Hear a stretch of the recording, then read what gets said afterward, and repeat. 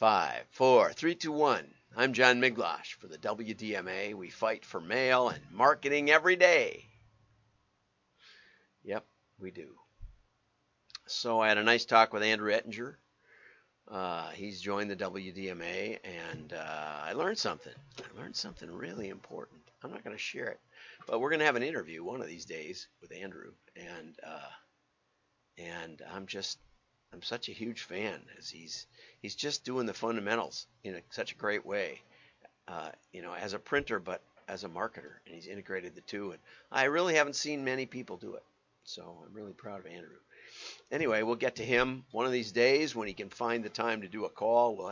It'll be groundbreaking, and he keeps doing these nutty commercials. I'm gonna do some of those also. But let's get over to Tom Fishburne. Decisions. Long-term brand building with no clear impact on sales, or short-term performance marketing that devalues the brand. Okay? And he says that this is a false choice between brand and performance. I titled it Between Sales and Brand. But I think it's, I've seen it a lot. In a volatile business environment like this, there's often pressure to shift gears and budgets from long-term brand building to short-term performance marketing that drive quick sales. I recently reread Tom Roach's excellent 2020 essay called The Wrong and Short of It, which we're going to touch on just in a minute. His piece goes after one of the classic false choices in marketing, a binary decision between short-termism and long-termism. Long-termism.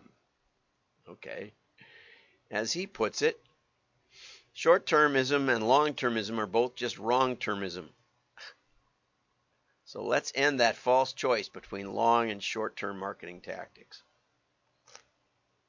Maximize the compound effects of getting them working together in harmony and start to close the value-destroying divide between brand and performance marketing. It's limiting marketing effectiveness, brand growth when we've never needed them more. Okay, and Les Binet says the addiction to the short term is not a new phenomenon, but has gotten worse. One of the problems is that short-term activities, you get immediate feedback, right? Responses, clicks, short-term sales. If you're a marketer who's spending money and nervous about what you're getting for your money, you can immediately see that this stuff pays back. Immediately see. It becomes easier and easier to see the short-term effects because we have more granular short-term data that comes through faster and faster. The real reason why business is becoming short-termist, it's not the quarterly reporting, it's not the short tenure of marketing, it's the data, which is a really interesting thing that you get an indictment of data. And I think there's a lot of truth in it. Okay, as many businesses panic and shift everything to door number 2, this creates opportunities for marketers who can create elusive door number 3, continuing to invest in both the long term and the short term in order to see a boost in both. I like how Tom Roach puts this goal. Brands should be aiming to create long-term communications engineered for immediate success. And what's really interesting is that's exactly what I was trained to do from day one. From day one in my marketing training, here's a great example of it. Okay, here's a great example. Let's go to the big cam, the Bass Pro catalog. Okay, celebrating 50 years. Okay, 50 years, not that long in my lifetime. Okay, the world's leading supplier of premium fishing tackle. You know, all these images, if you look at them, are about the history of Bass Pro. Is that going to sell a fishing lure? No, probably not. Okay, it's long-term branding. And on the back, we have a special for fishing shirts, which I really like these fishing shirts. I need to get a couple of these, so I maybe should get that one right there. It would be great if there was a QR code to take me right to that shirt, to that item, because they're whole. And okay, so and then here's more branding. Now you say, well, yeah, sure, that's great when you have here's the World's Fishing Fair. That's great when you have 500 pages, but even well into the catalog, every page is telling you a story about the quality of the item, about why it'll help you catch more fish. Crappie catching starts here. Every page, and then what happens is in the category starts out with a introduction like that, and then it descends into the product. Okay, and so when I started, I mean, this is what I got a couple more catalogs laying here. I just lay them down. Direct marketing, I was taught from day one to do both. You always want to be talking about your quality, your company, why you have good customer service. You always want to have a good guarantee. You want to make it easy for people to order. All those things, none of them sell per se, right? I mean, they dovetail into the customer experience. But we always want to generate a response. That's the other thing with direct marketing. You always want to generate a response. Okay? Give people a reason. There's always a reason built in to give us a call. It's never just brand. So, and it doesn't matter if it's a one-page flyer, a postcard, both should be done. And that was one of the things that Andrew and I were talking about. We were talking about the difference in the way he helps. Mainly he works in the home repair space, with HVAC or lawn or tree trimming or, stuff around your house. And mostly they're taking a long-term view because today you probably don't need a tree cut down, but you might if a hurricane hits. And he was telling me about a guy that just does mail, does about 20,000 pieces a month, just over and over and over and over. And when Sandy hit, which was not even a hurricane, but it was full moon, so the tides were high, and that's why it pushed a lot of water into places that weren't used to it. It also blew down a lot of trees, and this guy's just always busy because he consistently markets for the long term. And Andrew asked people when he starts with them, he says, how many customers do you have, and how many bought in the last 12 months? And whatever that number, it shows you that not all of them are buying every year. And he says, well, what if we can get that number up? There's numbers that we've been working with for literally 100 years in direct marketing, and they can tell you the story. Look at how many customers come back. What's the repeat order rate? Look at how many people, how long do they stay with you? And all of those things are in the data. It's not just clicks. It's this obsession with clicks. It's not data per se, but the obsession with clicks. So anyway, let's go over to this other article. And this is Tom Roach. And like Tom Fishburne said, excellent, excellent article. The wrong and the short of it. What a great title too, right? And here's basically the idea. I believe what he's trying to say is that you can have sales activation and brand building where you do a brand campaign and then you keep going with some couponing or some, I think this graph, which I think was actually from Les Bennett's paper that's also mentioned down in the article. I think this idea that we run brand ads and we run response ads is the misguided part, right? It's the misguided part. You can do both in an ad, especially in mail.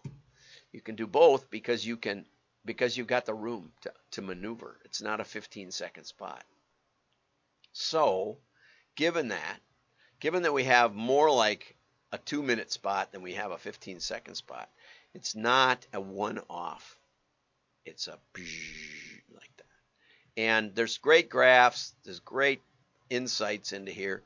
Just this equilibrium is great, where we have long-term growth, sustainable long-term growth, and you can find the balance in here according to this. Short-termists restrict the long-term growth their marketing can achieve, and long-termists restrict its short-term sales impact.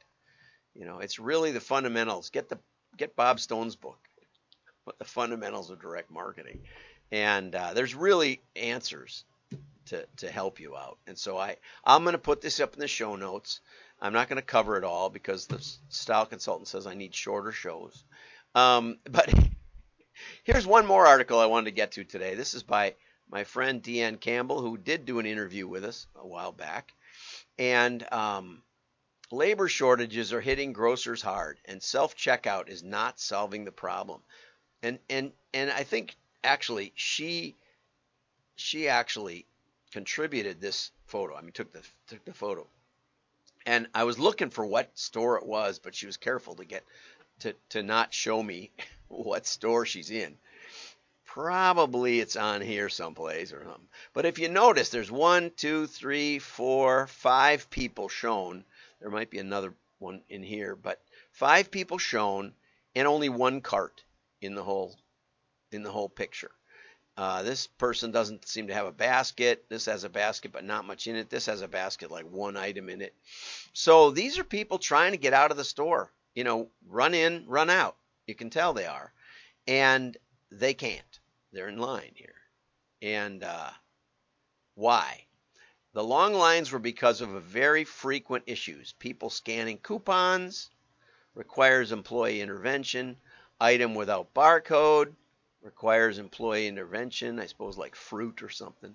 They put them on apples. I don't like it because I've eaten a few of those accidentally. Scan not working. Yeah, they've been pretty reliable. I got to say that part works.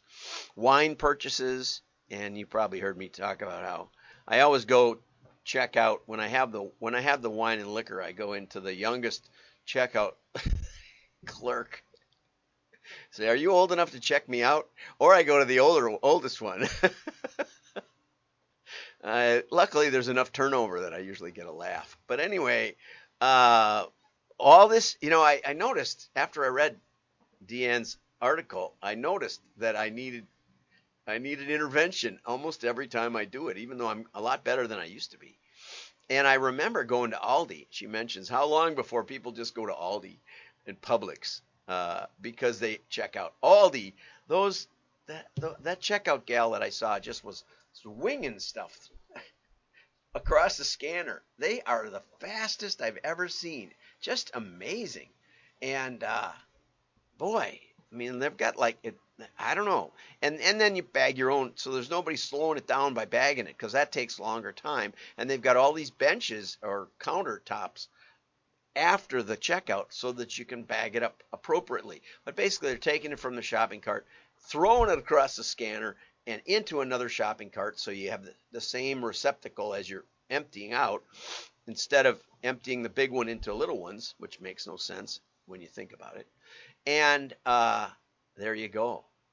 Wonderful. And so Deanne says, the customer journey, you can do everything right through the customer journey, but it's their last experience that shoppers will remember most. Staffing your checkouts, even self-checkouts, is the single most important role in the store. Okay? Treat this critical role as a top priority. It is, and you'll have an easier time keeping it staffed and significantly shorten the wait times to send happier shoppers home with bigger baskets. And that's really why I quit going to Sam's Club, because there were as many people in line to check out as there were people in the store almost. It just was always, I always wanted just one or two items. My office used to be right next to a Sam's Club, or I mean, not quite walking distance, but probably walking distance. And I go in there for lunch, and we walk around and get the free samples. And but you get one item and you stand in line for 15 minutes. It's just, we gave up. I also moved my office, so then it wasn't so close. But the main reason I don't go to those stores is because the checkout is, I mean, it's a long walk to shop, but it's also a long standing in line and waiting for something to happen. Have a great day. Like and share. Your friends will know you're smart. And don't forget to subscribe over at WDMA. You can also subscribe on YouTube. And then you get better alerts, it seems like. You'll always get an alert if you click the little bell. So go over there and subscribe, and you can get the show notes. It's worth it just for the wrong and short of it. Great article. Bye-bye.